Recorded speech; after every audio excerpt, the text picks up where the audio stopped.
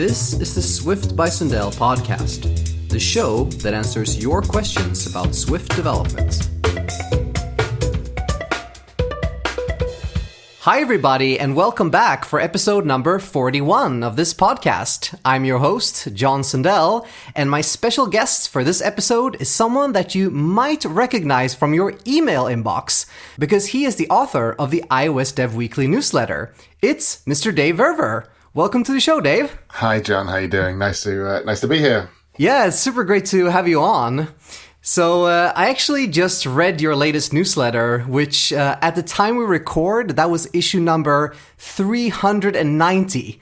That's 390 weeks worth of newsletters, Dave. That's a lot. It's getting close to 400, right? Yeah. Yeah. Yeah. In fact, it's going to be 8 years this year. So it started in, I think August, of 2011. And yeah, that'll be 8 years as of August this year. Wow. Yeah. That's a really good streak. And have you been doing it like every single week, for those 8 years, or have you missed any week or taken any break or anything like that? So I take 1 week off every year, although actually a couple of years I also didn't take that week off. The week in between the Christmas and New Year holidays in the UK here, I normally take that week off because not a lot of people are reading iOS news in that week. Right. But apart from that, no, every single Friday for 8 years. Wow. Yeah, that's quite incredible.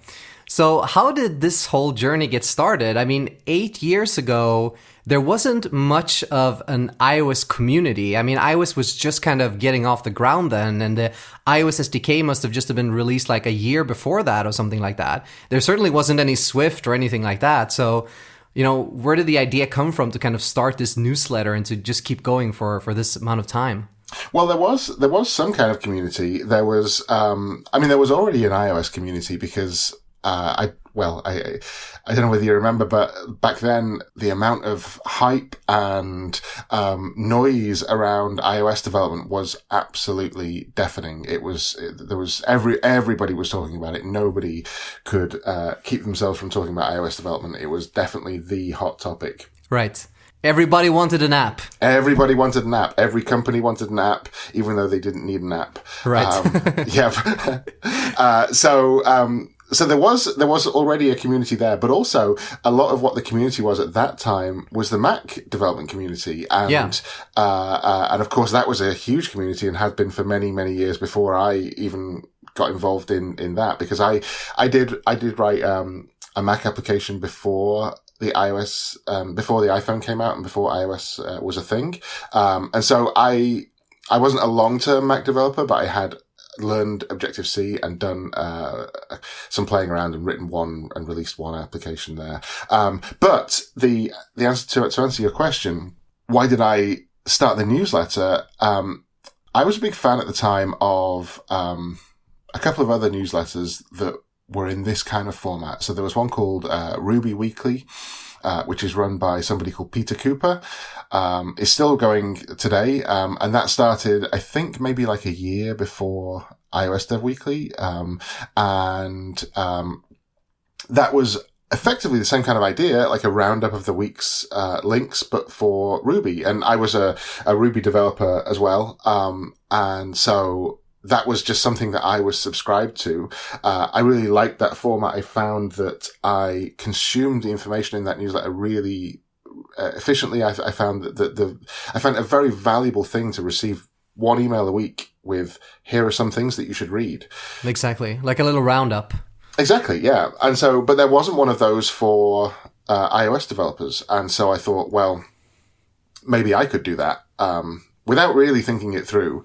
And I chatted with a friend of mine and he said, yeah, that's a great idea. You should definitely do that. And I dropped Peter an email actually, and just said, I'm planning to do this, just to kind of let you know, see if he had any advice. And we had a little conversation and, signed up for a MailChimp account and off I went.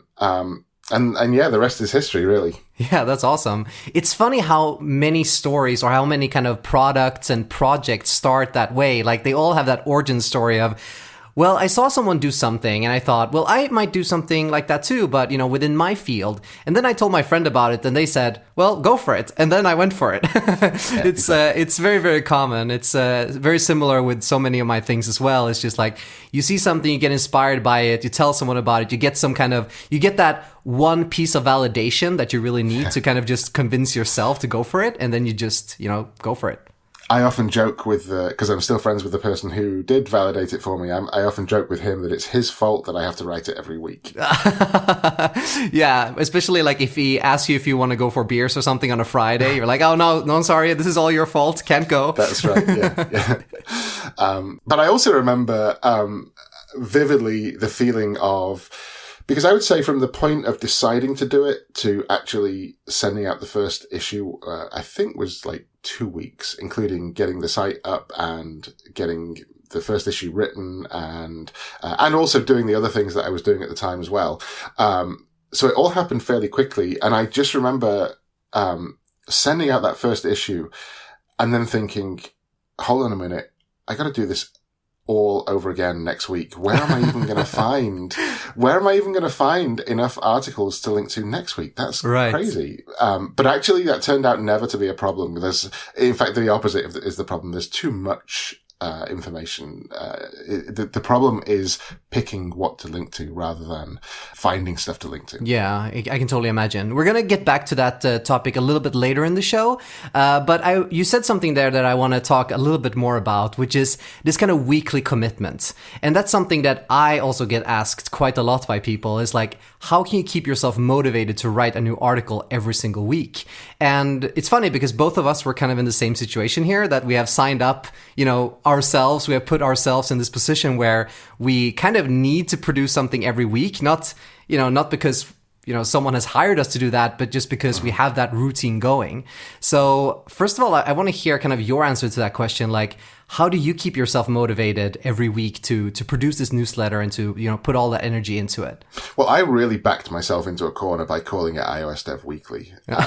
Should have called it monthly. I shouldn't have specified the amount of time between issues in the name of it. But actually, in some ways, I'm really glad that I did, because I am absolutely convinced that one of the main reasons that it was as successful as it has been, and to be honest, it has been many orders of magnitude more successful than I ever expected it to be.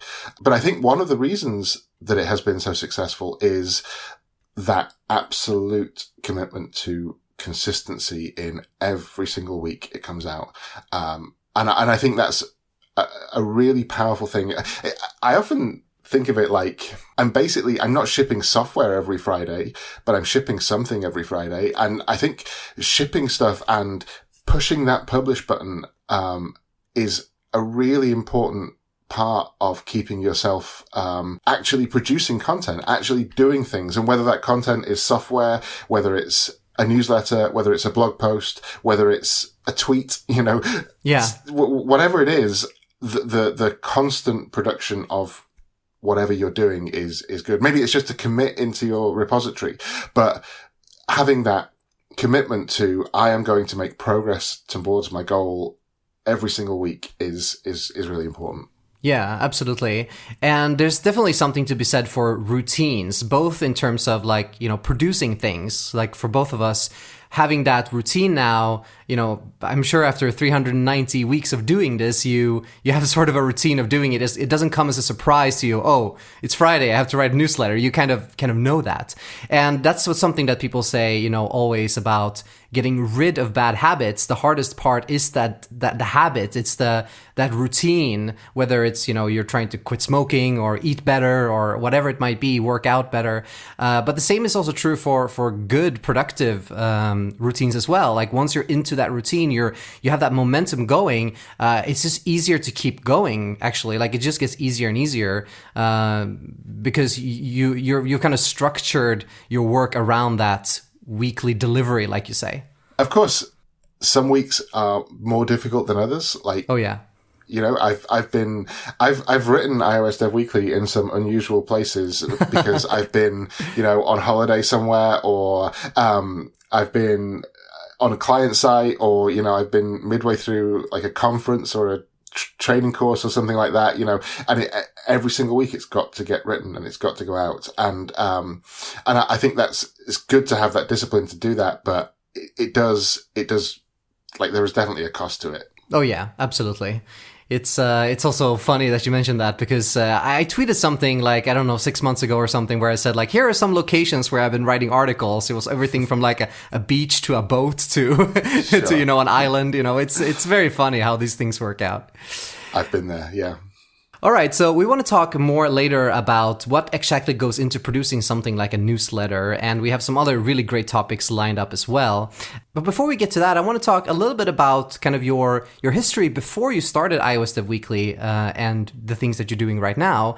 You were actually doing training, iOS development training and workshops and things like that. So tell us a little bit about that. For many years, I ran training courses and workshops for people who were learning. At the time, it was mainly Objective-C.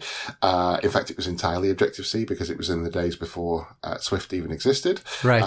So I used to teach iOS training courses with Objective-C.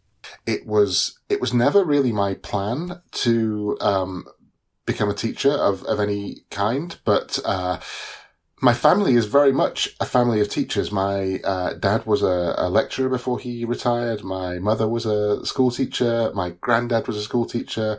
My uncle was a lecturer.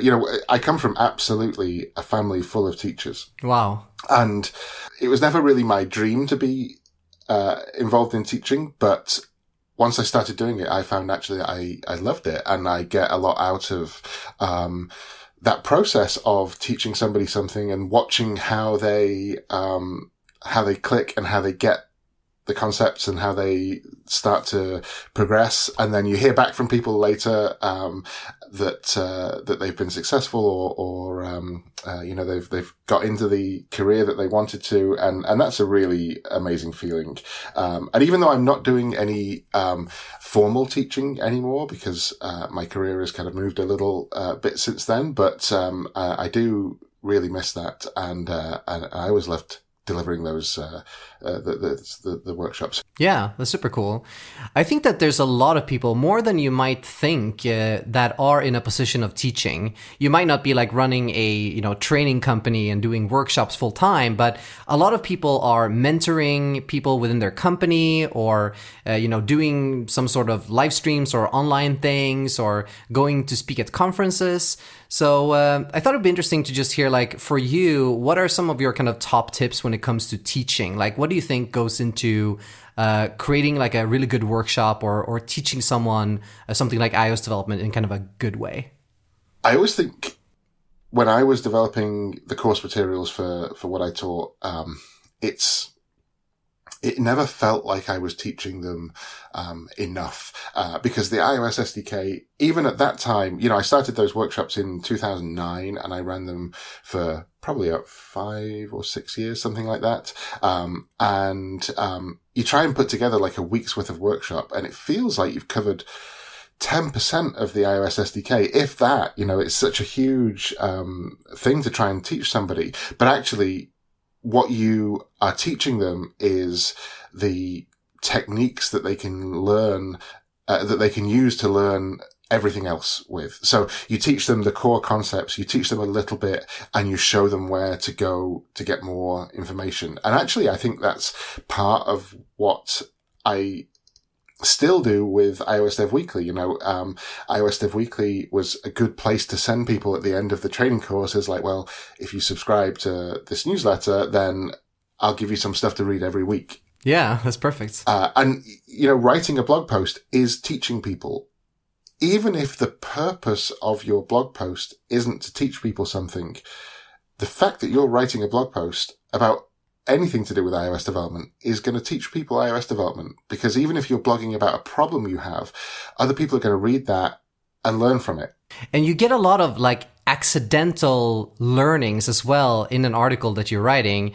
It's very funny because sometimes I will write about, let's say, functional networking or time traveling in unit tests or whatever the topic might be. And then I get feedback from someone that they learned something which is completely unrelated to the actual topic I was writing about, but they just like from one of the code samples, they saw some kind of programming technique or they saw some pattern that they haven't been using before, and they learned that from that article. So I think also like just putting code out there, whatever shape or form it might be, it's always an opportunity for someone to learn something, even if it might not be like either the primary objective or even that specific topic that you were writing about. You're absolutely right. And another thing which I always say, and certainly it was a bit of a surprise to me, is it was only at the point where I was trying to put the structure of my workshops together that I really understood iOS development myself. Right. Yeah. It took me trying to teach it to somebody before I absolutely understood it, because you're putting together, a slide deck or something like that. And as you're doing that, you're asking yourself the question, well, what are people going to ask me at this point? And then you have to go digging into their research to answer that question. And sure enough, before you know it, you're a much better developer, because you tried to teach it to somebody. Yeah, absolutely. It also makes you kind of second guess or rethink some of your like assumptions or some of the things that you've always been using, because, we talked about routines earlier, but we have the same thing when it comes to coding, where some, patterns or techniques we might have been using for years without really thinking about why. And then once you actually want to kind of transmit that to someone else, you have to start thinking about, well, why am I using this? And you might, end up, changing that or learning more about that. Yes. All right, but now I think we should get started with our main topics. And for this episode, we want to talk about three main things. And the first thing is, how you produce an issue of iOS Dev Weekly, because I think that, a lot of people read this newsletter, and it's going to be interesting to hear like what goes into actually curating all of those different sources of content that exist in the community and to try to kind of make something out of that. We also want to talk a little bit more about how to launch and run an indie business, because that's something that I'm trying to do right now. So this is mainly an excuse for me to kind of pick your brain, Dave. And to also hear a little bit about, how can you launch something on your own and kind of turn that into a business? Because I think there's a lot of people out there who also have ideas for apps or projects and are looking to kind of get that started. But we also want to talk a little bit about code, of course. We don't want to keep this a complete meta episode. And we want to talk about iOS development kind of trends in the community, because you, Dave, you've been running this newsletter now for so long, and I'm sure you've seen a lot of trends and things kind of come and go. So we want to, also hear a little bit about that and talk about these trends. But I think we should just get started. So we talked earlier about iOS Dev Weekly and how it kind of came to be, but can you go into a little bit more details into kind of what goes into producing a newsletter for you? So there's mainly kind of three phases to producing the newsletter. There's, first of all, the gathering of the content, and effectively that just means reading a lot of blog posts. Over the years, I would say that I've got reasonably good at fairly quickly getting a sense of a blog post without reading every single word of it. I can quite quickly determine whether it's something that I am genuinely interested in or whether it's something that is not so much in my interest. And actually, that's one thing which is important in terms of I think how successful iOS Dev Weekly has been, but also just in how successful I can be at writing it. I never try to predict what people will find interesting. iOS Dev Weekly is very much written by me. And, there was actually, that was intentional when I first started it. I didn't want this may seem like such a trivial little thing, but it was something I actually put some thought into. I didn't want the from name on your email to be from iOS Dev Weekly. I wanted it to be from Dave Verwer, and it still is to this day. It's not from iOS Dev Weekly, it's from Dave Verwer. And that was actually a big part of it, because it was always, what do I find interesting? And my hope was that what I found interesting, other people would also find interesting. Whereas if I were to try and predict what people would find interesting, I think that wouldn't have worked. And so the collecting of the content is really just what I was already doing, which is reading blog posts and focusing on what I found interesting. Yes, it's slightly more structured now. And yes, it's definitely something I have to do rather than something I was naturally doing. But the fundamental part of that collecting the content is, what do I find interesting? Yeah, I think that's a really good strategy or philosophy to have. And I definitely have the same thing. Like when I write an article, it's not that I'm trying to predict like what people want to read about. Like sometimes I will ask, like on Twitter recently, I asked about my new basics article series, because that's something where I'm more addressing like a need in the community where people want more kind of, beginner friendly content. But when I'm writing my main article series, that's just like what I'm interested in at the moment. Like if I use some technique that I'm excited about and I want to write about it, I write about it. Like, I don't think too much about, is this going to, be the most popular article I've ever written? That's really not the point. And I think that's really the way to create really like honest content that you can, stand for. And to your point, like you put your name on it, like that you are the sender of the iOS Dev Weekly newsletter. It's very personal, right? And I think having that approach is usually a good thing. And the style in which I write is also very much a conversational style, and you should be able to read it as if I was talking to you, was always the kind of idea behind it. Then the next part is the actual writing, and I split that into two phases, really. There is the writing of my opening comment, which is quite different from the writing of and the actual picking of the links and writing the short paragraph about each link. And so the three phases are collecting everything, writing the comment, and then putting together the rest of the issue. So picking the actual links and writing the short intro to them. Yeah. And I've seen that you've been focusing more and more recently about that like first comment section. Like it's almost like that's turning into a little bit of a, its own little piece, its own little article, which is pretty cool. So what's kind of behind that? Like what's the reason you've been going more in that direction recently? Yeah. So at the beginning, that didn't exist. And over time, I started to occasionally just put like a little bit every now and again in that top part of the newsletter. But I think people enjoy it. And in fact, I did a quick survey a little while ago asking people, did they enjoy it? Should I do more of them? Should I take that and put it on a blog instead of doing it in the newsletter? Because sometimes, as you may have noticed, sometimes they're a little long as well. Right. And I mean, one thing about iOS Dev Weekly as an email newsletter is that it breaks every rule of email marketing and is still successful despite it. Because it's not email marketing. This is not a marketing exercise. This is content. This is a delivery mechanism for the content that I want to write.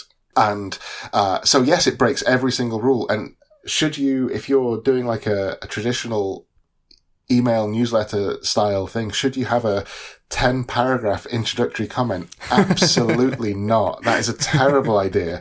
But actually, if the people are subscribing because they want to read those words, yes, that's exactly what you should do. And so I've actually worked in email. iOS Dev Weekly was originally put together using just MailChimp and a couple of little command line tools that I wrote to help me take some markdown and get it into MailChimp. And then I developed a tool for that. That then became a product. That product got sold to an email marketing company, or a company that's involved in email marketing. And I actually went to work for them for a couple of years. So I've worked in that industry, and so I've seen all aspects of email marketing from this kind of newsletter, which is very different from your standard email marketing. Yeah, absolutely. It's a very big difference when you get something like iOS Dev Weekly or some of the other newsletters in the community versus when you get like, a newsletter from an airline or, right. or a hotel chain or something like that. But you're right that I have been focusing more on trying to put those comments in more regularly. I don't promise that there'll be one every single week, because I don't want to ever feel like I have to have an opinion on something because it's Friday. Right. But we all have opinions all the time, and I decided to start writing mine down more. Yeah. It's really cool. I think it's a good addition to the newsletter as well. And, again, just gives it a little bit more personality, and that's really cool. But a big part, like you mentioned earlier, is of course also kind of summarizing all the content that you're linking to. And I can imagine that must be challenging as well, because when you're reading an article, my articles, for example, they tend to be around like 1,500 words. So you're reading like a 1,500 word article and you want to sum that up into a couple of sentences. So that for me would be really difficult. So how do you usually go about like kind of summarizing something like that? Well, I think I have a very specific job to do when I'm writing that paragraph of text that goes under a link.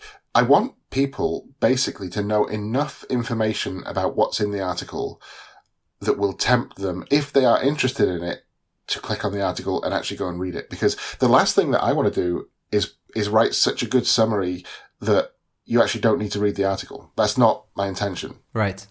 My intention is to send people's eyes not to the paragraph in iOS Dev Weekly, but to the actual blog post. And so there is that balance between saying too much and which potentially actually dissuades people from clicking, while at the same time making sure there's enough information there that people can make a decision on whether they're going to find it interesting. Yeah, that sounds like a tricky balance sometimes to strike, because sometimes you have like not a plot twist because we're not writing fiction, but you have some kind of like really key learning that you have in your article. And that key learning will of course be a big reason for people to read it, but you also don't kind of want to give it away. So yeah, sure. I can imagine that must be quite tricky. What's quite funny sometimes is, of course, some of the things that I link to are not blog posts. They are sometimes posts on Twitter. And so on occasions, the paragraph of introductory text to get you to click on that link is actually longer than the tweet that it's linking to. Right. Yeah, that is quite funny. Cool. So besides kind of putting the newsletter together, you are also freelancing, and you're doing software development as well, and you're an active iOS developer and things like that. So similar to my situation, I'm also kind of, jumping back and forth between programming and actual creating content. So I want to talk a little bit about that. Like, how do you balance your time between writing software and actually writing text and content and newsletters? I think part of it is making sure you have time set aside to do it. So I am doing some freelance kind of contract work at the moment, and that's a long-term, not super long-term, but fairly long-term contract. It's coming up on a year now. But I made sure that when I signed up for a longer-term contract like that it wasn't a full-time thing, because I've tried to write iOS Dev Weekly while having a full-time job, and that's when it really became a bit of a chore to do it. Yeah. When you don't have the time set aside. So I make sure that I do have the time set aside, to actually do it justice, and to make sure that I can, put enough of myself into both the freelancing work and also the writing. Yeah, time boxing is definitely like super important, I think, if you want to juggle multiple things, especially when they are, related, of course, because we are writing about programming and writing about, Swift and all those kind of things. But it's also very different. Like writing, actual text and writing an article is very different from writing a program. So I think like having those really set aside times to say, okay, now I'm going to sit down and the next 3 or 4 hours is just going to be dedicated to writing. Yeah. For me, this is really key. And if I don't have the time to set aside for that, I usually don't engage in that kind of project. And of course, sometimes you have to, bootstrap it a little bit. You can't just quit your day job and start writing, because you have to get going. But being able to just take a few hours here and there, and starting simple as well. If you just have 1 or 2 hours, just take those 1 and 2 hours to do what it is you want to do, whether that's, creating content or working on a hobby project or launch a new app. I think that's really, really key to set that time aside. You're absolutely right. And I also make sure, so with the comment, I tend to, if I'm writing a comment, if I have something to write about, I will tend to write that throughout the week. So maybe that will start with, just a quick note in like Ulysses, which is my text editor that kind of my notes editor that I use. So maybe I'll just jot down 2 sentences of that on a Sunday or a Monday. And then over the week, I'll start to let that kind of process in my head, and maybe it will come into a comment by the end of the week, and maybe it won't. I have a folder full of them, which never made it into comments, but maybe one day I'll finish those off and make those into full comments. But that's something that happens throughout the week, just like the collecting of the content happens throughout the week. But then actually writing the newsletter, I very rarely write a single word of the newsletter before basically Friday lunchtime. Right on the deadline. So it would be Friday morning, but I normally play tennis Friday morning first thing. And so that kind of takes up like an hour and a bit in the morning. And so by the time I'm actually sat at my desk and ready to write, it's normally kind of 11:30, something like that. So yeah, it gets written fairly quickly, and but I think that's actually a strength as well. And part of it is that gives me the chance for all of the content from the week to be published. You know, this is not something that I can prepare 3 weeks in advance. And also, like, if you start on Friday actually producing the newsletter, and you know you're going to have to hit that publish button at the end of the day, you also give yourself that natural kind of time boxing that we just talked about, where you can't go on and on for 3 days producing this newsletter, which probably wouldn't be that productive or like a good use of your time anyway. Exactly. Yeah. So I think that's really good. I do very much the same with my articles. I usually I write 99% of them on Sundays, and I publish them right after I'm done, because again, it's the same thing. It gives me that kind of sense of urgency of having to produce something, so I don't, half work and I start idling and I go to Twitter, or, I stay focused and I produce the thing I need to do, and I hit the publish button. I think that's great advice. You can spend forever getting something perfect, and if anyone has ever read an issue of iOS Dev Weekly, it's definitely not perfect. Like, there's typos almost every week. There's factual mistakes. Like on Friday, I actually made a mistake with the comment on the article about ABI stability. I had thought that I had understood the article. I hadn't read the entire thing completely, and I made a statement in my comment that was actually not true. I went and updated it, and I tweeted about it and all the rest of it. So, but like, it's definitely not perfect. Nobody gets it right all the time. I try my best not to do factual errors, but yeah, sometimes you slip up, right? And that's fine. That's definitely fine. And, you corrected a mistake, you move on, and, next week there's a new issue. So it's, I think that's definitely like a good thing to point out, that, it doesn't have to be like perfectly polished all the time. It's just like keeping the momentum going is more important, I think. Yeah. Awesome. So next up, we want to talk more in detail about actually running a business as an independent creator or a developer. But before we do, we have to make sure that this podcast stays up and running by thanking our first sponsor, and it's my good friends at Instabug. Now, Instabug has a very cool special offer for all of you listeners of this show that actually involves getting a free t-shirt.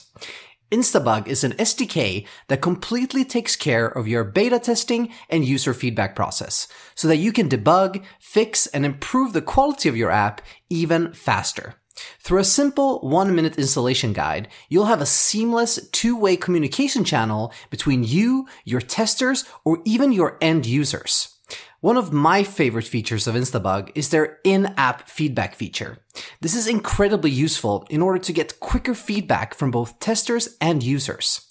When someone wants to send you feedback, they can simply shake their phone. That brings up this super nice feedback UI that they can use to send you feedback along with screenshots, and Instabug will also automatically collect all of the diagnostics that you need to reproduce a bug, fix a crash, or adjust a broken layout. Speaking of crashes, Instabug also includes automatic crash reporting, because no one wants to look through a huge list of crashes with thousands of one-by-one reports, and with Instabug, you don't have to, because they'll intelligently aggregate crashes into useful charts, overviews, as well as detailed reports containing stack traces, reproduction steps, and, this is incredibly useful, the exact line of code that caused the crash. Now, all of this is just the tip of the iceberg, because Instabug is not just a crash reporter, it's a complete solution for improved quality and for communicating with your users. You can add an in-app chat so that not only can people report bugs to you, you can let them know once that bug has been fixed, and perhaps send a little nice thank you note. You can do user surveys, you can ask your users what they think of your app or what kind of features they'd like to see added, and so on. And Instabug integrates with all sorts of third-party tools, such as Jira, Slack, Trello, and GitHub. So try out Instabug today and see just how much smoother it can make your app development, dealing with bugs and crashes, and communicating more with your users and beta testers. So where do you go? Just go to instabug.com/Sundell. You go there, you can sign up for free, install the SDK in a few minutes, try it out, and that's it. You'll get a free Instabug t-shirt. How cool isn't that? Once again, that's instabug.com/Sundell to sign up for free, get a cool t-shirt, and improve your team's workflow. Thanks so much to Instabug for their continued support of this show and all of Swift by Sundell. So you're currently a freelancer, but obviously like iOS Dev Weekly has become kind of a business in of its own with sponsors and things like that. And right now, since the beginning of this year, I kind of made the plunge to say, I'm no longer going to spend the majority of my time doing freelancing, which I was doing before, but I'm instead going to try to spend most of my time on Swift by Sundell, on this podcast, on the other things that I'm doing for the community, and try to kind of make my living from that. So I wanted to, like I mentioned earlier, really kind of pick your brain of like how you've been getting all of these businesses that you've been running kind of off the ground and how you've been, able to make them into more of a sustainable thing. But first off, I think it's the first question you kind of have to ask yourself is like, what is it about being independent that is appealing? So what is it for you, Dave? Like, why do you want to work as an indie? Well, first of all, congratulations on making that leap. And I think making that leap is really a difficult thing to do. I remember the first time that I quit my kind of paid job to start a company was in 2006. And it was definitely a scary thing to do. And I had no idea whether it would succeed. But in order to answer your question as to why, I've always been happiest when I've been working for smaller companies. In my career, I've worked for big companies. In fact, my first kind of professional job really was I did a year in the middle of my university course. You go out and you do a year in industry in the UK. And I did that year in industry for IBM, which is about the biggest company you can imagine. Yeah. And I loved that job. I got on very well with that job and I enjoyed my time there, but I came out of it quite frustrated with how hard it was to get things done in that company. And that may not be the whole of IBM, but generally I have found myself, whenever I've worked in or around bigger companies, found myself wishing for the smaller companies. And I've always been happiest when I'm working in smaller companies. So an independent developer is the ultimate small company. Right. It's the smallest company you can get. Exactly. Yeah. So I like that aspect of it, but also I'm quite a generalist. I'm not a specialist in any one specific thing. I can write code. I can do marketing. I can do a bit of design. I can do lots of things to a reasonable level. And I actually really enjoy that part of my job, which is I get to produce products or things, whether that thing is a website or an app or a newsletter every week. I get to produce that from end to end. And I really enjoy doing all the different aspects of that job. And again, the bigger the company you're working for, the less, generally, the less diverse your job will be. Yeah, absolutely. Because when you're working for a big company, you're part of a big team, right? Like, it's not just like you creating this one thing. And of course, like, working in a team can be incredibly rewarding as well, especially for learning. Like, you know, working in big companies and working with teams is what has caused me to learn the absolute most things. But when you build something on your own and you create something on your own that is your product, that is your thing, even if you collaborate with others, but if it has like your name on it, it is very personal, and it has like something like kind of indescribable in terms of like the satisfaction that you get from launching something that you made with your bare hands, so to speak. Even if we're using our bare hands to type on a keyboard, it's something that's really satisfying, you know, being able to produce something on your own. I'm not sure I'd quite equate writing an app or writing an issue of newsletter with something like building a house, but I get what you're saying, John. I get what you're saying. Right. Yeah, I always say that, you know, when I'm talking to my girlfriend, we're in the kitchen or something, you know, cutting things with knives, I say, you have to be careful, you know, I work with my hands. Exactly. Yeah. So let's say now that someone listening to the show has an idea for an app or want to launch something. They want to become more independent. They want to launch a new business. What would be your kind of advice on how to kind of bootstrap an indie business? Like, how do you go from like being employed by, let's say, a big company with a stable income to actually being able to support yourself using something you made yourself? It's a great question, and it's a difficult question to answer, especially if you are in that situation where you're kind of in a regular job. And when you're in a regular job, you know, I've had regular jobs where I've also been trying to do things at the same time, like in spare time, and it's hard. Like, you work all day at your regular job, and then you come home, and yes, you're excited to work on what you're working on, but it's taxing on your mind and on your body. And so it's a difficult thing to do, and you have to at some point take a bit of a risk, and you will not know whether, what you're going to do is going to be successful. And in fact, what you do will probably not be successful in the way, even if it is successful eventually, it probably won't be successful in the way that you think it's going to be successful. Yeah. And I think that's actually something that over the years of doing this, I've come to, kind of relax into that a little bit in terms of not necessarily always sticking to the original plan. Like, when I started, so the first company I started back in 2006 was with myself and a business partner I had at the time, and we started this company together, and we had a plan to write some software. And I'm not even going to go into what that software was, because that was not what was successful. We did write it, we did launch it, it did actually start getting some users, but it was never successful. Then we kind of pivoted a little bit and wrote some different software and tried some things there.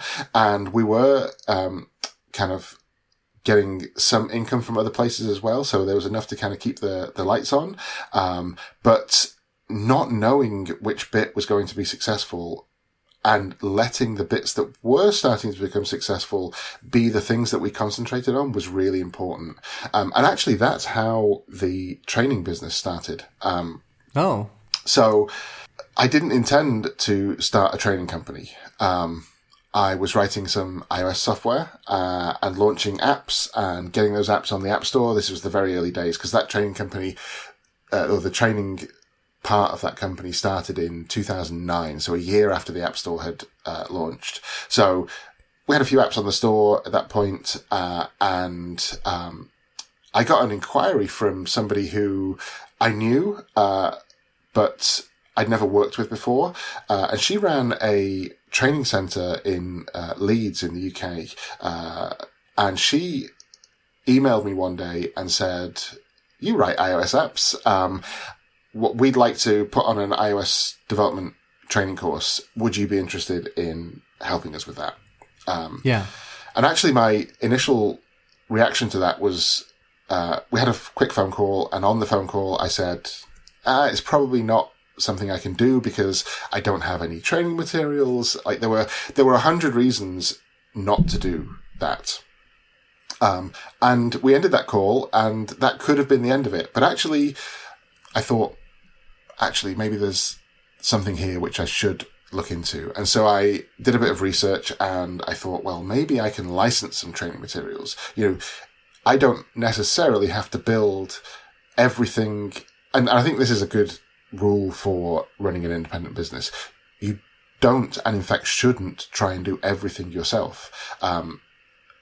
Work with other people. Like, even if you only hire them to do a specific job for you, rather than bring them into the business, work with other people. Yeah, and use services also. Like, you don't have to build, like, I think as us as software developers, like, I am always very keen to build my own tools for everything. But for example, we talked about MailChimp earlier, like, using MailChimp for sending out emails is probably a better idea if you want to start a newsletter than writing your own email server and writing your own email delivery system. Because, that's not a business you necessarily want to be in. You just want to create a newsletter. You don't necessarily need to build the entire stack yourself. And the time may come, like it actually did with iOS Dev Weekly. The time came where MailChimp was no longer the right solution, and I did build my own email server. But that was a decision that was the right decision to make at the time when I made it.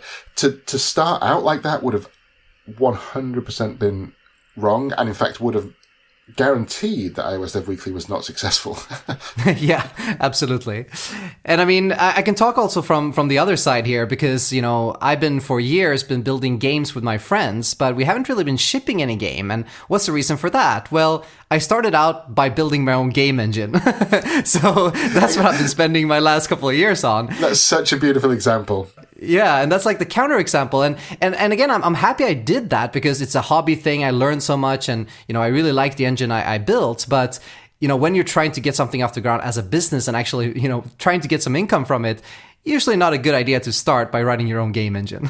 Exactly. So I went out and I researched companies that were licensing iOS development training materials, and I found a company in the US that were doing that, and so I bought a license to use their training materials and contacted Linda back, and she said, right, let's do it. Let's put this training course on. And a few weeks later, I was stood in front of a room of people trying to teach them iOS development. That was enough to prove two things. It proved that there was a demand for that kind of training, which is really important, without me spending 6 months putting together workshops, and it proved that I could actually do that job of teaching somebody how to write iOS software. But the more training courses I ran using those materials, the less it wasn't the less that I liked them, but it was more that I felt like I wanted to slightly change the way that I was teaching it. And I grew away from those licensed course materials to the point where I thought, well, actually, we've proved the market. It's time to actually write my own training materials. So I put some time and effort into writing those training materials, and that became a very successful part of the business for a long, long time. And in fact, I ended up licensing my training materials out to other people who were teaching iOS development in the end. So it kind of came full circle in the end. Yeah. That's fantastic. Yeah, it seems like to be a trend with what you've been doing, like all of your projects, is kind of you start out simple and you use something that's already there, but then after a while you kind of take the training wheels off, if you will, and then you kind of, go deeper. You've also built up at that point more domain knowledge, right? Like you've probably spotted some kind of holes or disadvantages in the materials you were using, and you were thinking, okay, I have some ideas here of how I can address those by building my own. Absolutely. But you wouldn't have had that knowledge if you started out with that, from the get-go. And that's really what happened with Curated. So Curated was a software, it was a web-based piece of software that we built to effectively publish iOS Dev Weekly. And that started as a tool that was intended to save me some time every week producing iOS Dev Weekly. So iOS Dev Weekly had become successful to the point where it was generating some money through sponsorship. And one of the things that I did with that money was put that into building some software to help make my life a little bit easier. When I started to build that tool, there was definitely the thought that if I build something and it's good, other people might want to use that, but it wasn't built as a product initially. And in fact, the first version, if iOS Dev Weekly was being published with Curated, it wasn't called Curated at that point, but it was being published with that tool for, I think, somewhere between 6 months and a year before we turned it into a product. And so originally it was just a tool for me.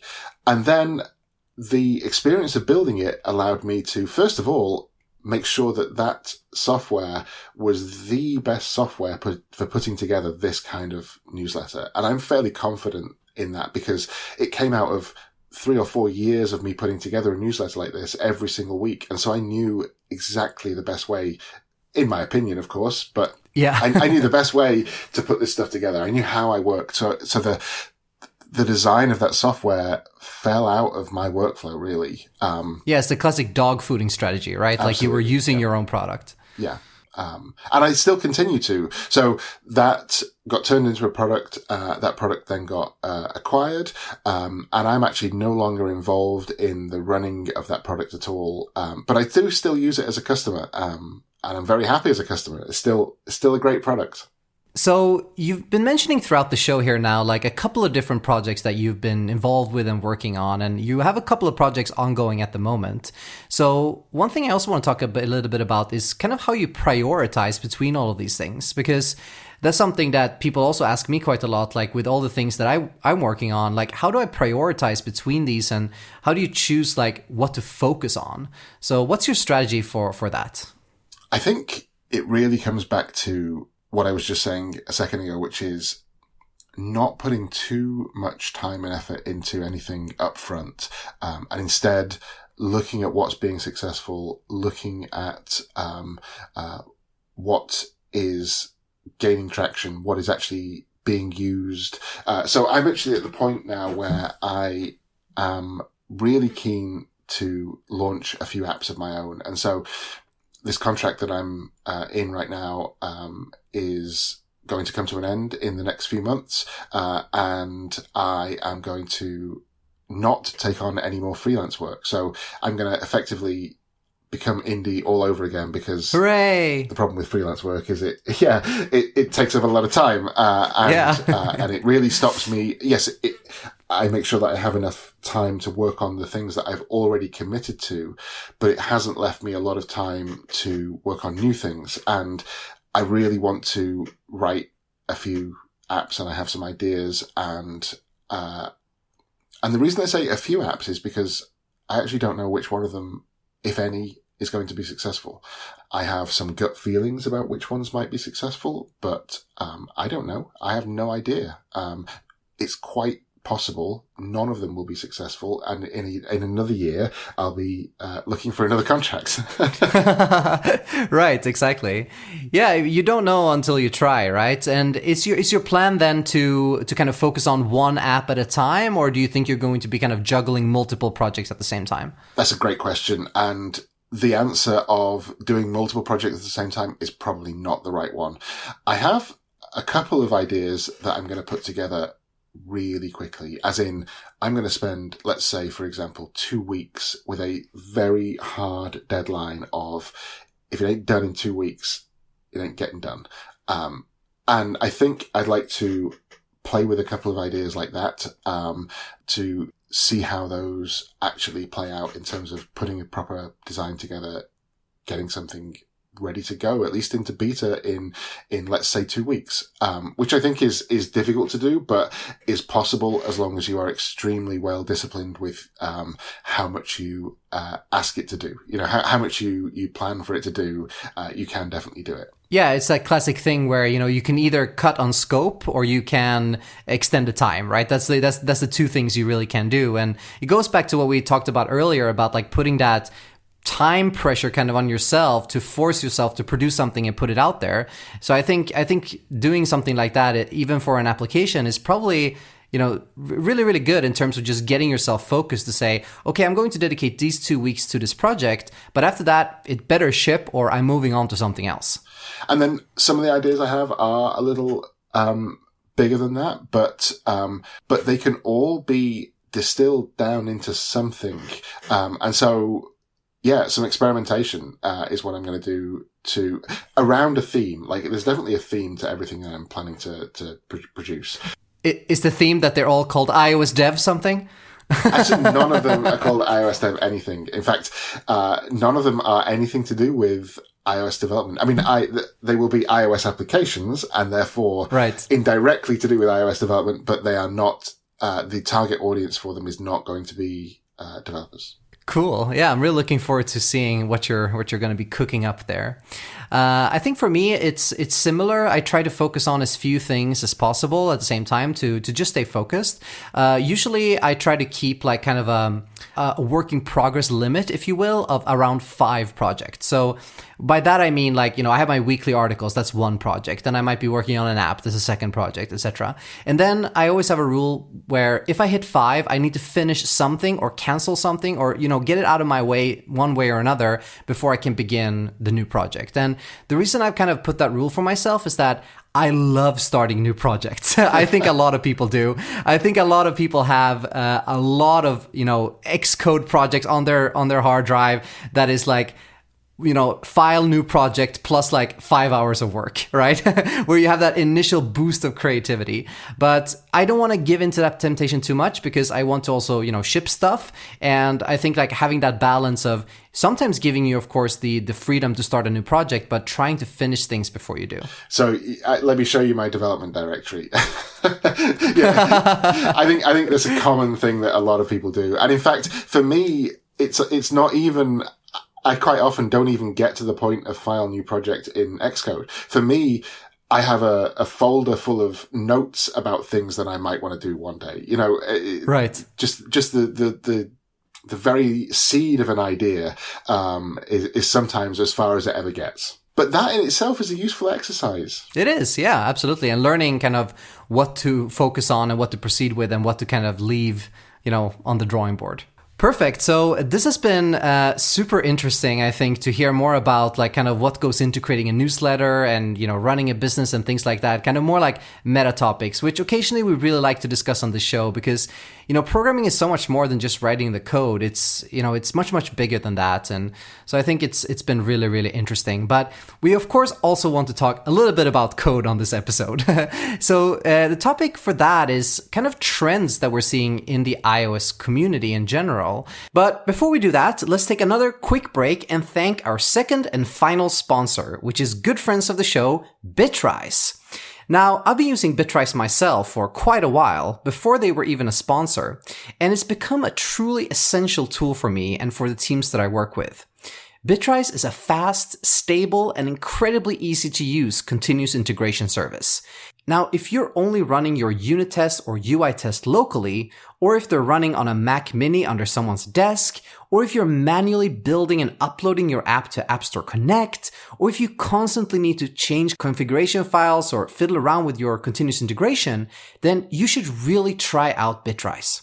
The reason I use Bitrise and the reason I recommend them to all of the customers and teams that I work with is simple. It's because Bitrise is so incredibly stable. Setting it up for an app just takes a few minutes because it'll automatically scan your Xcode project and configure itself.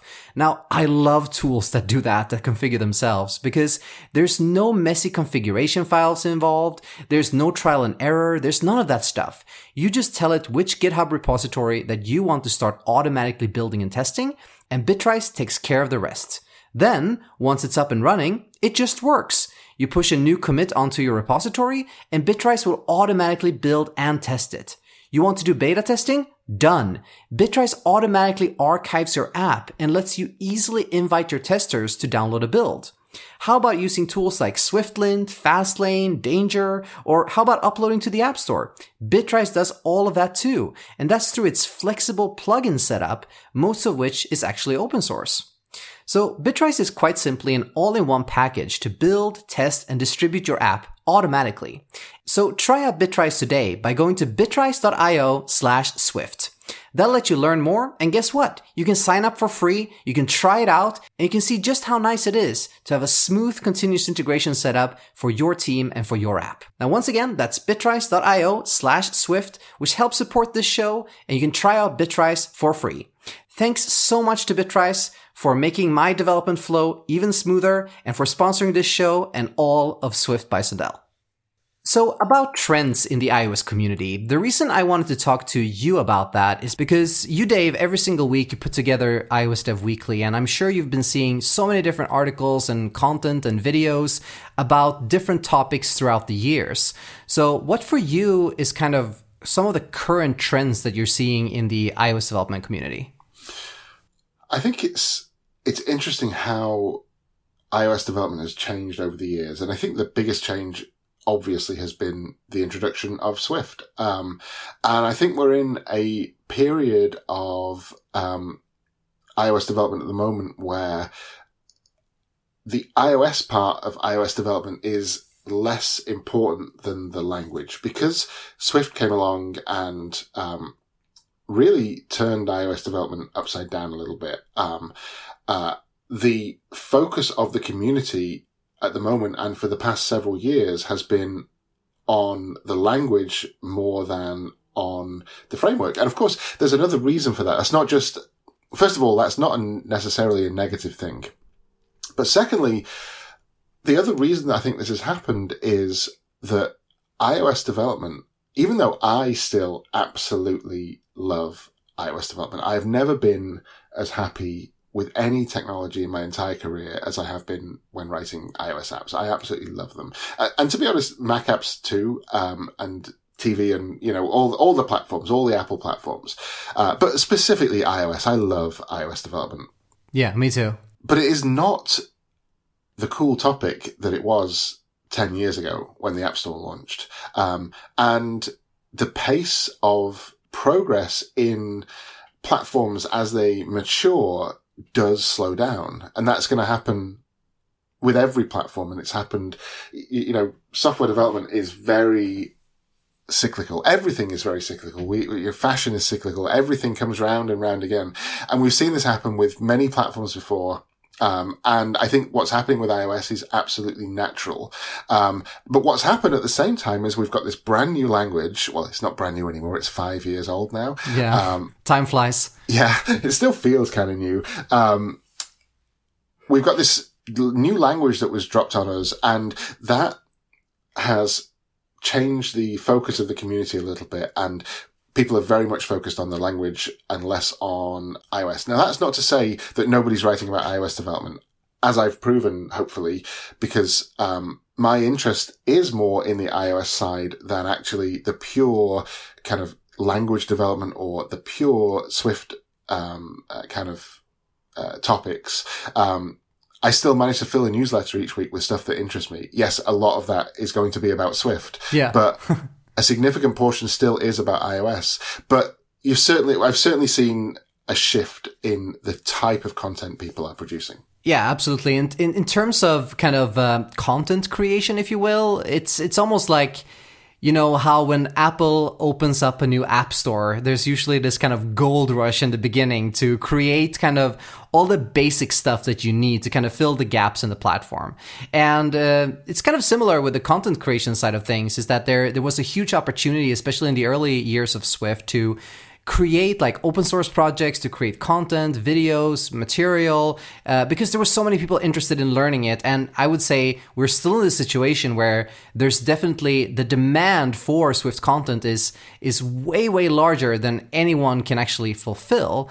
And so I think that's kind of also a reason why kind of the content side has shifted. And it's also because Swift is new and shiny, right?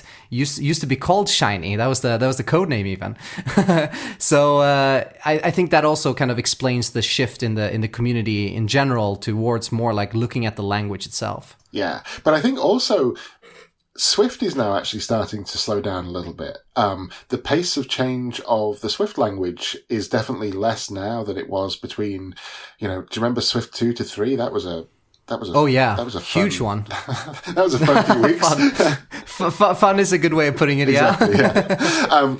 And Swift is not a mature language yet, but it is becoming more mature every year, and the pace of change in terms of both breaking source code changes, but the pace of the types of things that are being added to the language is slightly slowing down.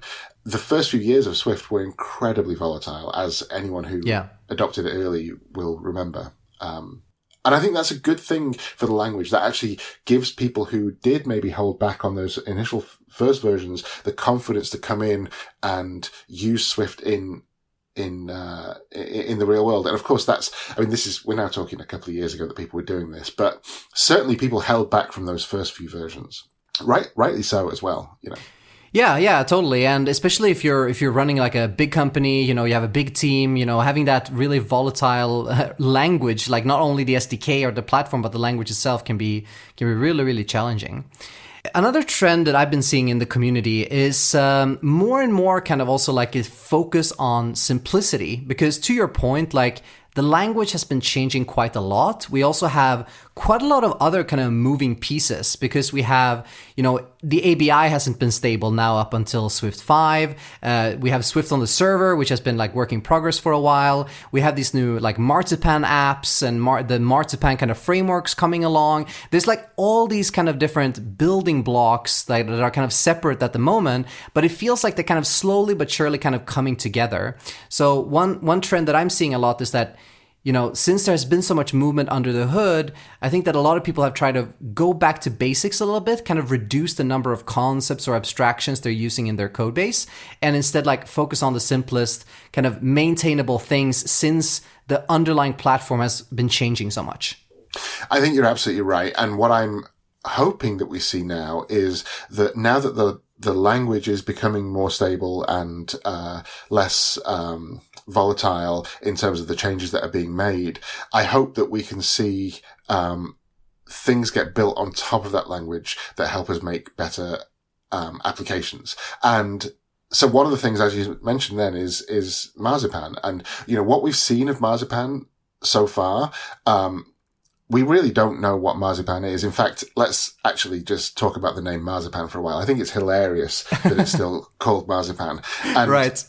The fact that Apple mentioned it on stage in the WWDC keynote last year and then didn't give it a name means that it will be called Marzipan forever. Yeah. Even if that wasn't, you know, there's a rumor even that wasn't the internal code name, that actually whoever, I think it was Mark Gurman that said that it was called Marzipan. Yeah. There's a rumor that wasn't true, and it was never called Marzipan. We'll never know what the code name was, but it's going to always be called Marzipan from now on. Yeah, especially if they don't give it an explicit name, and if they really don't like push that name really hard in like the marketing, then it's definitely always going to be called Marzipan. It's Marzipan forever. Yeah, it's too late. But what's interesting about Marzipan is that we haven't really even seen what it will be yet. We have seen some of the results of what was produced with last year's version of Marzipan, which is the apps that shipped with Mojave. And there's been a lot of talk about how good or bad those apps are and how Mac-like those apps are. But I'm not ready to judge Marzipan at all yet, because those apps were built with a version of the tool that's at least a year old and probably wasn't in development for an enormous amount of time. And so I think that what we'll see this year at WWDC will be very interesting. And don't get me wrong, I'm not expecting a brand new framework. I'm not expecting huge changes from what we saw. Well, we haven't seen anything of Marzipan. All we've seen of Marzipan is what people have dug out of the private frameworks that are shipping in Mojave. Yeah. I'm not expecting huge changes from that, but I am expecting it to be an indication of where macOS development might go in the future.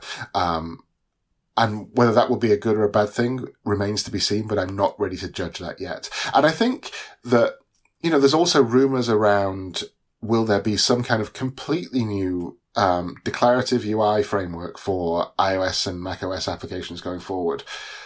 Maybe there will be. Unlikely. in the short term future, I would say.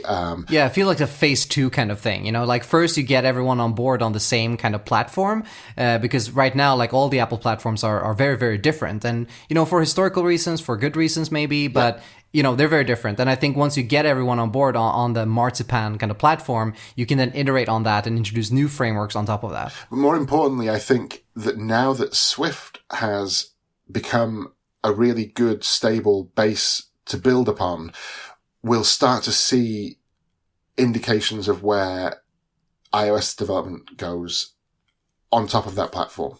Yeah, absolutely. And it all kind of ties into that angle that I mentioned earlier, which is this like focus on simplicity. Because if we think about it right now, like things are a little bit chaotic, especially if you are trying to ship an app like on multiple platforms, like on iOS and macOS. But hopefully with some of these frameworks, like we can unify more things. And sure, there will be trade-offs along the way, but I think in the end of the day, like, a lot of developers right now are looking for like more simplicity. Like if I can just use the same framework on iOS and macOS, that will be a huge win. Yeah, absolutely. Another trend that I'm seeing personally, I don't know if you've seen this as well, is it feels like the iOS developer community is finally kind of getting into testing. Because that has been like, as someone like myself who has always been like, not always, but for a long time now, very passionate about testing, and not to the degree where I like always do TDD or something like that, but using testing as a tool. I've always been very, very passionate about that. And I'm definitely seeing more and more interest now in testing. Like when I wrote my first article on testing, it seemed like no one cared. But now when I publish a new article about testing, people actually really like it. And it seems like more and more people are interested in that topic. I think you're right. I think iOS development started out with very little focus on testing, actually, when, testing was very well established in, for example, web development, way before iOS even was a thing. But the early days of iOS development, I think there's a couple of reasons this happened. And I think, first of all, the type of apps people were writing in the early days, they were very simple applications. The first couple of years of iOS applications, there wasn't really, people were making tiny little apps. And there is an argument to say that if you're making a tiny little app, testing is not the most important thing you should focus on. It's not something, I'm not going to write unit tests for my fart app, right? Right.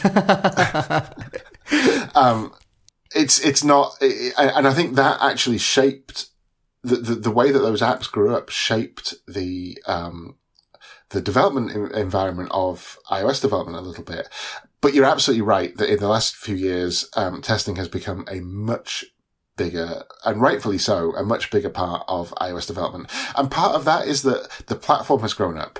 Yeah. Big companies write complex applications for iOS platforms, and they need testing. It's a sign of the whole kind of industry maturing and things growing more complex, like you mentioned as well. And that's when you start bringing testing in. So I think it's also very natural, and I think we shouldn't look at it as like a negative thing, but rather just like it's a positive thing that we can change and that we can bring in new techniques into the fold. And testing is definitely one of those. And actually, I was just listening to your previous episode with Ben, and you said that you're not a particular proponent of TDD as a very strict thing. And I think he said the same thing, actually. TDD in some ways got in the way of quickly prototyping something up and seeing whether it works. And almost the way that you approach development is different because of the technique you're using. And I think there's times to do TDD and there's times to see what works. Yeah, absolutely. Like the technique that is the most appropriate usually depends on what you're trying to build and what phase you're in the project as well. Yeah. Excellent. So what do you say? Should we round off this episode by answering some questions from the audience? I did see some questions coming in on Twitter. So yes, let's do that. Let's do it. So our first question comes from Ricardo. And Ricardo wants to know, besides iOS Dev Weekly, which newsletters do you read? Are they Cocoa related or not? And do you have any suggestions? So I tend not to subscribe to all the various different iOS newsletters. I think writing an iOS newsletter is probably enough of that kind of thing. I do have a couple of them on RSS just to make sure that I can. Like, one of the constant struggles with with writing iOS Dev Weekly is constantly trying to find the new people who are coming into the community so that I can read their blogs. And the other iOS newsletters are a good place for me to see occasionally like new voices coming in through being found through the other newsletters. But I tend not to subscribe to them, kind of get them in my inbox. I do subscribe to the Swift Weekly Brief, because like I've said a couple of times, like my interest is much more on the iOS side rather than the language development, but I absolutely want to keep myself very aware of what's going on in the language development. So that's a great way for me to do that. It's a fantastic project, which I thoroughly endorse. Yeah, same here. Absolutely. It's a great resource. I still subscribe to Ruby Weekly. Oh, yeah. Even though I don't, well, actually, that's not true. If I ever have to write like a little script for something, Ruby is still probably my go-to language for that. But I still subscribe to that. And I will probably always still subscribe to that. Yeah, you kind of have to, right? Like it's part of your origin story. You know, it's kind of nostalgic, it must be in a way. Exactly. So yeah. In terms of non-technology ones, I think Dave Pell's Next Draft is great. I don't read it. I don't read every issue of it, but I do dip in and out of that one. So I subscribe to a fair few. How about you? Do you subscribe to any, apart from iOS Dev Weekly, of course? Yeah, of course, iOS Dev Weekly. Also Swift Weekly Brief, like we mentioned. It's super great just for keeping track of what's going on with Swift evolution. Another newsletter that I really like is the Hacker Newsletter, which is a summary of everything that's going on Hacker News. I'm not one of those people that kind of hang out a lot on Hacker News or on Reddit or something like that, but occasionally there would be some really interesting articles in there. So I like getting that like weekly digest of all those like articles on Hacker News. But apart from that, honestly, like I don't subscribe to a lot of newsletters either. And I think it's partly because I'm not a huge fan of email in general, but also because my main kind of way of consuming content is through podcasts. So I listen to hours and hours and hours of podcasts every single week. And that's mainly because when I'm not working, when I'm not sitting like writing code or writing an article or doing something in front of the computer, I usually want to disconnect from all of that. So I like to just like go out with my dog, for example, take a walk or cook something in the kitchen or do something like completely unrelated.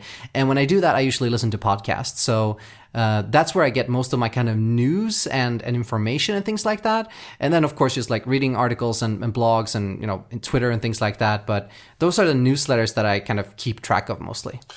I also listen to a lot of podcasts, and for similar reasons to you.